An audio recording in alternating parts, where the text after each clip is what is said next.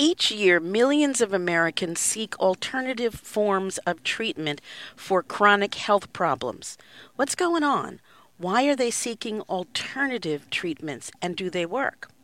Today's guest will help us wade through some of the answers to these questions and perhaps some of the questions to the answers. Hello, everyone. I'm Pamela Brewer, welcoming you to this edition of MyNDTALK. I'm very pleased to introduce to you Melanie Warner, who is the author of The Magic Feather Effect, The Science of Alternative Medicine, and the Surprising Power of Belief. Melanie, welcome. Thank you very much. Melanie, you have created really a resource about alternative medicine. What were your thoughts about alternative medicine before you began your information gathering? Well, I'd like to think that I was pretty open-minded about it. I heard from a lot of people when I told people casually that I was working on a book about alternative medicine. So many people seem to have stories to share with me about how they've been helped by some particular approach, they or someone else they knew. And so I really wanted to understand whether these therapies could work, because on the other side you have people who are very skeptical about them and say that they're really nonsense and people are wasting their time. And so, I mean, as you mentioned, there's so many people out there that are suffering from chronic health problems, and particularly pain. I mean, the statistics on pain are actually staggering. About a third of Americans report having pain on most days for at least or more than 3 months, which is how chronic pain is defined. And doctors are not very good at treating chronic pain often for people. So that's one of the main things that's driving people to seek alternative approaches. And so I really wanted to know, can these things work? Which ones work? And then also, how are they working? If they are working, how are they actually helping people? And you know, the other thing about chronic pain, particularly when it has come to women, is that many times docs weren't even sure they believed that she was experiencing chronic pain. They kind of thought it was made up. That's right. I mean, there's no test you can do to see someone's chronic pain, the way you can do a blood test for a lot of things. So doctors really do have to take people at their word.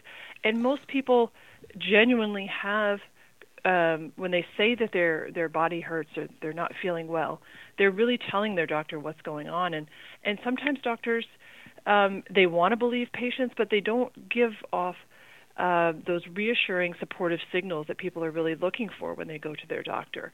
You know, people go in and they feel dismissed or like, oh, I shouldn't have brought that up. That was stupid. My doctor doesn't have time for this. And that was one thing that I really noticed with talking to a lot of alternative practitioners and people who've gone to them. There's a feeling of validation. You know, your concerns are not dismissed sometimes in the way they are in the conventional medical world, which is not to say that people are always dismissed when they go to see their doctor at all. There's some very good and caring doctors. But it's a different interaction and a different experience when people go to see alternative practitioners. Well, you know, as I'm listening to you, I'm thinking about the story that you tell very early in The Magic Feather Effect of Donna, who was an energy healer, when she was talking to you about the impact of giving someone she didn't know avocados. And she said, and I'm going to quote your quote of her, which I thought was so powerful: we human beings need one another. We heal one another just by recognizing each other. What did you think of that when you heard her say that? Yeah, I think it's a very simple yet profound idea. And we don't always think about this in the context of medicine. I mean, we know that if you go to see a psychologist or a psychiatrist, that's what they're going to do. They're going to try to look into your life and into your thoughts and feelings and help you draw them out. But in the context of medicine, these ideas can be incredibly powerful. I mean, doctors used to think of them as a good bedside manner. It's kind of just a euphemistic way to encapsulate the very rich interaction that can take place between a doctor and a patient, or a practitioner and a patient. And it involves lots of things that I talk about this woman, Donna Eden, as having. it's empathy, the ability to listen, the intuitive sense to know what someone needs, what someone's actually going through, and what someone needs, and how to interact with them. And these are things that are very hard. Doctors know, if you talk to really good doctors, they'll say, yeah, this stuff is really important. And I actually spent some time with the dean of medical education at Harvard Medical School, who surprised me in saying that these soft elements and psychological elements, for lack of a better word, of medicine, he thinks are actually as important, or maybe not, maybe more important than all the physiological stuff and the biomechanics that doctors have to practice. So I think that that's one of the things I wanted to look at in my book. What are these things, and how and why are they so important? You tell a story about a former chiropractor, Joe Dispenza. I don't know if I'm doing his name justice. But you explained that he was hit by an SUV. Doctors recommended surgery, which certainly makes sense, one would think. And he decided that he was going to go home and heal himself. This is after being hit by an SUV. And being told that he needed to have implants, stabilizing rods implanted along his spinal column. So what did you think when you learned that he was going to go home and heal himself? Yeah, he's a guy who he's an author. And he wrote a book about his experiences, and his book was called "You Are the Placebo." And so I didn't look too closely into his story. I think that, but I talked to people who had healed themselves from back problems. There was a guy who was in his late 60s who started experiencing very excruciating back pain, and he tried a whole bunch of things. It went on for 3 years. He was told he needed surgery by 4 different teams of doctors, and including ones at the Mayo Clinic. And he, through a process of working with what you could call, for lack of a better word, healers. There were two different people that he sought out, and went on what one of them called a healing journey with them. And that sounds very woo-woo and strange, but it's some of these things that I was just talking about, the way that people can relate to each other in a way that can shift mindsets and create changes, positive behavior, and create changes in people's bodies. And so I detail how he was able to, in a span of about 5 months or 6 months, to become almost pain-free. And the last time I talked to him, it was about another year later. He had no pain at all, and was traveling around the world and going on hikes and doing all the things that he used to do before the onset of his back pain. So I did encounter incredible stories along the way of people who had, in some cases, healed themselves, but in other cases they worked with other people to take them on a journey of healing. It really is an extraordinary story that you share, and the concept has certainly been around for years and years, but you're right, so many people have sort of seen it as mystical, crazy madness and not real, and haven't really paid attention to it. We're going to take a break, but when we come back, I'd like for you to explain what empathic acupuncture is, and how folks who were participants in empathic acupuncture fared during and after treatment. So that's where we'll start. We will come right back. Folks, stay where you are. There is much more to come.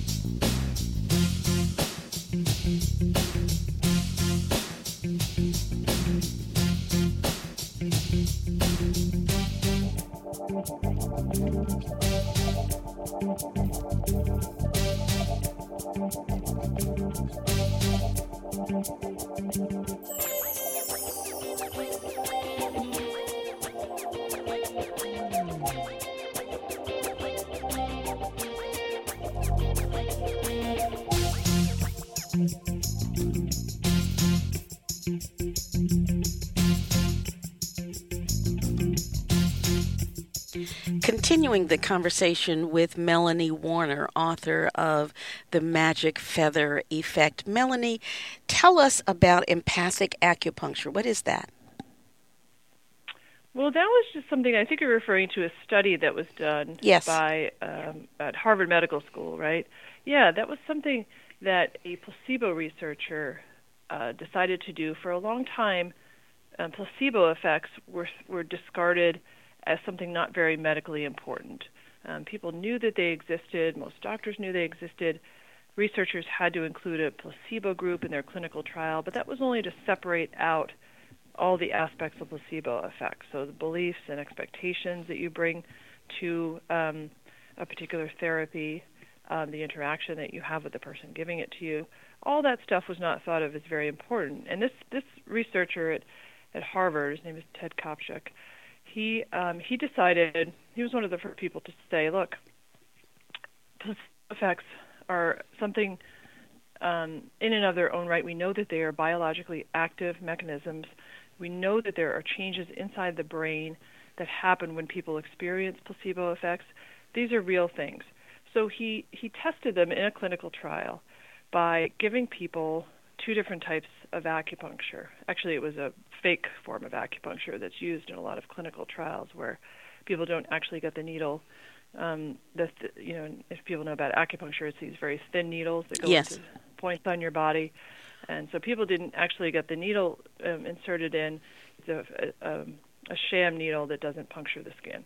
So he gave two sets of people each of these sham needle treatments, but one of them got the empathetic acupuncture that you were referring to, where the person that's giving the acupuncture comes in, sits down and looks someone in the eye, asks them questions, says things like, I know this has been very difficult for you. And all the patients were people who had irritable bowel syndrome, which can be a very difficult thing for people to deal with. Sure. And they touched the person's hand or the person's shoulder and just tried to really engage with the person. So that was one group. And then the other group got a very standard sort of perfunctory cold where there was no interaction, only minimal talking, and this person kind of came in, did the treatment, and left without much ado. And so when the results were tallied up, the researchers found that the people who got the empathetic and the warm approach had a much better result. The more people experienced relief from their symptoms of irritable bowel syndrome than people that got the other approach. So that suggests that placebo effects are working because of the interaction between two people and the attention and the empathy and the support that people feel during those experiences. Has there been a look at who is more likely to achieve the positive effects between the sexes, men or women? Have you had a chance to look at that? Yeah, researchers have been trying to understand this for years, placebo researchers, but they haven't come to any clear conclusions. And I don't think it's clear that there's a gender difference between the response of people who respond to placebos. But there's interesting work going on with genotypes and genetic differences that people have that, in terms of regulating some of their brain neurochemistry, particularly dopamine, is one area that researchers are looking at, and people who have a certain genotype that regulates dopamine, they might be more responsive to placebos. And dopamine is a chemical in the brain. It does a lot of things, but the important thing here is it's part of a reward system. So people that are more cued into being open to experiences and getting rewards might be the people that are more likely to respond to placebos. Okay, very interesting. The idea that so many people experience pain and experience it on a daily basis. As you were doing your research, were you surprised at the number of people who have the daily experience of chronic pain? Yeah, absolutely. I mean, as we all know, pain can be excruciating, and it's something that the medical community and also the National Institutes of Health is starting to take much more seriously and start to do actual research into trying to find, especially non-pharmacological approaches to it. I mean, we have an opioid crisis in part because so many people are in pain, and for years doctors were prescribing opioids as a way to treat pain, when in reality the studies show that for chronic pain, for acute pain, opioids can be powerful, like after surgery, but for chronic pain, they really don't help at all. And of course, you have people getting addicted to them. So there really is a need for non-pharmacological approaches, of which alternative medicine can be one.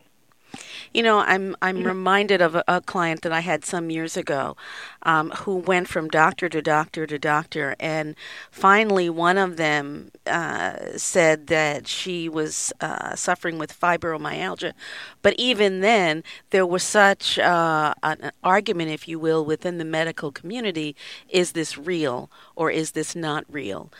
So the frustration of having pain and not being believed can actually help you to feel worse. Yeah, well, sometimes there's this bias in the medical community that if you can't identify it at a test or an imaging scan, or if it's not coming somewhere clearly from the body and you can point and say, aha, this is the cause of your pain, then somehow there's a bias to think that it's not real. So things like fibromyalgia, right, where all the tests are normal, there's scans, there's nothing really wrong with your body, supposedly. Irritable bowel syndrome is another one as well. People, don't have the standard GI problems that doctors would expect to find. But to say that there's nothing wrong, or that, somehow this is not real, is completely wrong. I mean, there's so much that brain scientists are learning about the role that the central nervous system plays in chronic pain, and the role that the brain plays, and the changes. You can actually see, some studies have been done where you can actually see changes in people's brain when they have chronic pain. So when their pain lasts for 3 months or longer, you actually start to see changes in the brain. So it's not necessarily what people think it is. It's not necessarily something physiological in the body, but there are changes in the brain, and that doesn't make it any more real or important. For a time, cognitive behavioral therapy, the therapeutic practice of sort of helping you to think differently about how you think, was really kind of seen as the gold standard. So I was surprised when you shared information about a study that said roughly 40% of the people achieve 30 to 40% reduction in pain for at least some of the time when they're going through CBT. I expected it to be more, I expected the numbers to be greater than that. Yeah, I know you would hope, but pain can be incredibly difficult to treat. People respond to different things. Not everyone, I think there's the thinking now that not everyone is going to respond to cognitive behavioral therapy.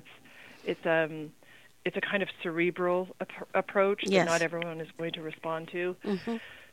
So I think that that's why you have to look at a range of different therapies. There's other therapies that are coming out now that are similar group-based kind of psychological approaches, but that are more based on emotions and emotional expression, and also acceptance of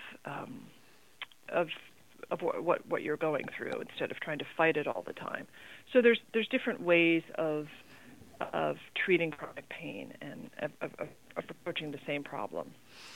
You shared a conversation that you had with Dr. Lorimer Moseley. Am I doing that name justice? Lorimer Moseley, yeah, he's an Australian neuroscientist. And one of the things that you quote him as saying, which actually makes a great deal of sense, is that a driving feature of much chronic pain is a nervous system that's become oversensitized, like a smoke alarm screaming at you every time you burn some toast. And I think we all have had that kind of a smoke alarm. Yeah, exactly. And we all know a little bit, if we have a headache, and we experience stress, like our kids are screaming or something goes wrong with our computer, I mean, the headache gets way worse. So we know that there is a brain and a mind-based aspect to chronic pain, or to any kind of pain, rather. But so much interesting research is going on with pain and how it works in the brain and in the central nervous system. So the idea is that when you have chronic pain, your brain, for the longer you have it, the better your brain gets at producing it. It's almost like your brain, and all this is happening unconsciously. No one is actively creating this.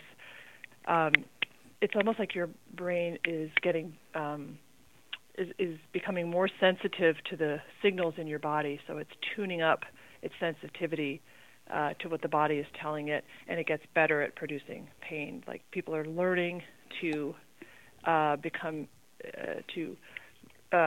learning to react in pain to certain situations.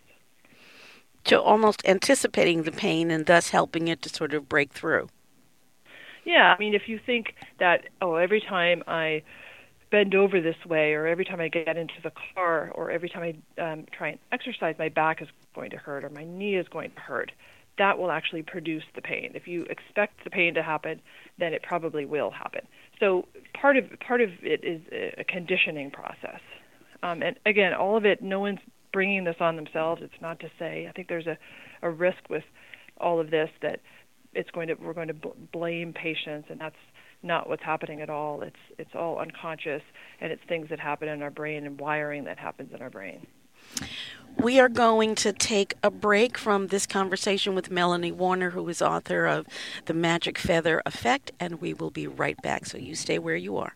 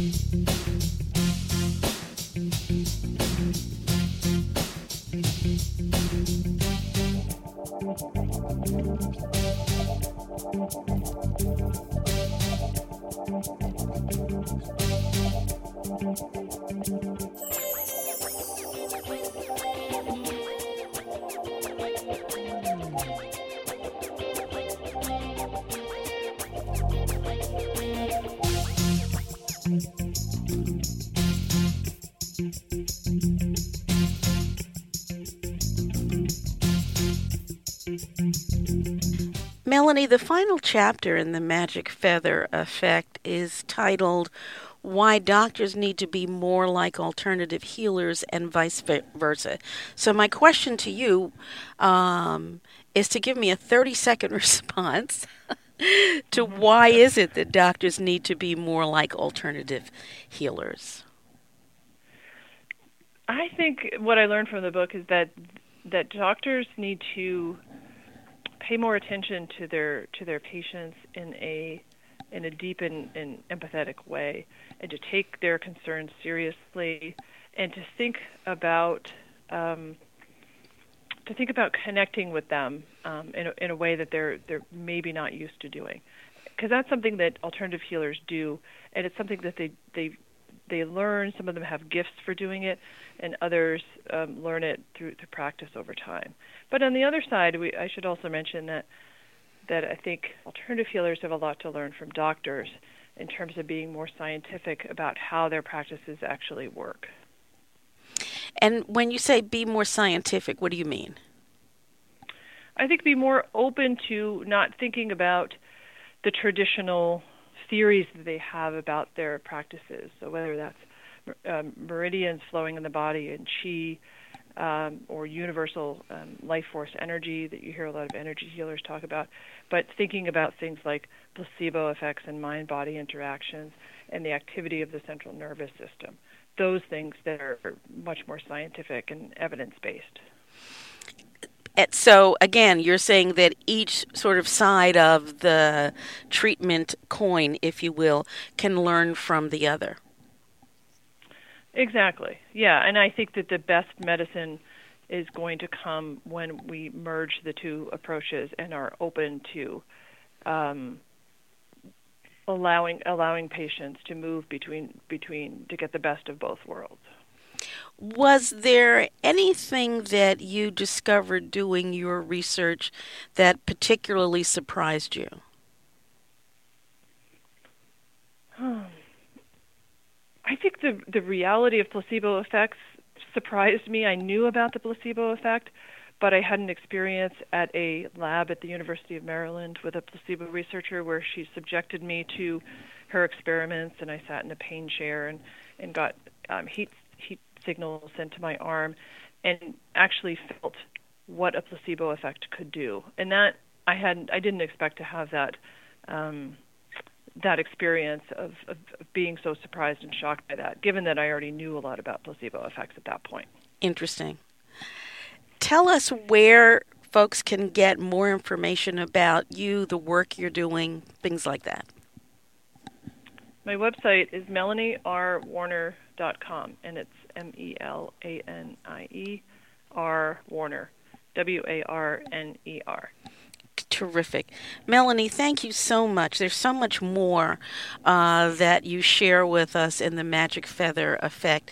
It's probably a book that would be wonderful for every clinician to read, certainly regardless of their particular discipline, because it really does kind of open one up to possibilities.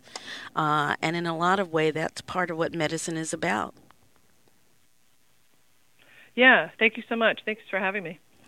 Folks, thank you for joining us on this edition of Mind Talk. Mind Talk is brought to you daily as an educational public. Thank you so much for joining us today on this edition of Mind Talk. Mind Talk is brought to you daily as an educational public service, and it is not intended to replace any work that you may choose to do with a medical, mental health, or other professional. Mind Talk is produced by Jim Brown and 26x2 Communications. Remember that you can listen to Mind Talk on demand by going to the Mind Talk website or going to your favorite platform. The Mind Talk website is MyNDTALK.org. And I'd love to hear any questions or comments you have about this or any other Mind Talk program. The email address is Pamela, Pamela, at mindtalk.org. And remember always, folks, if it's unacceptable, it's unacceptable. You take care.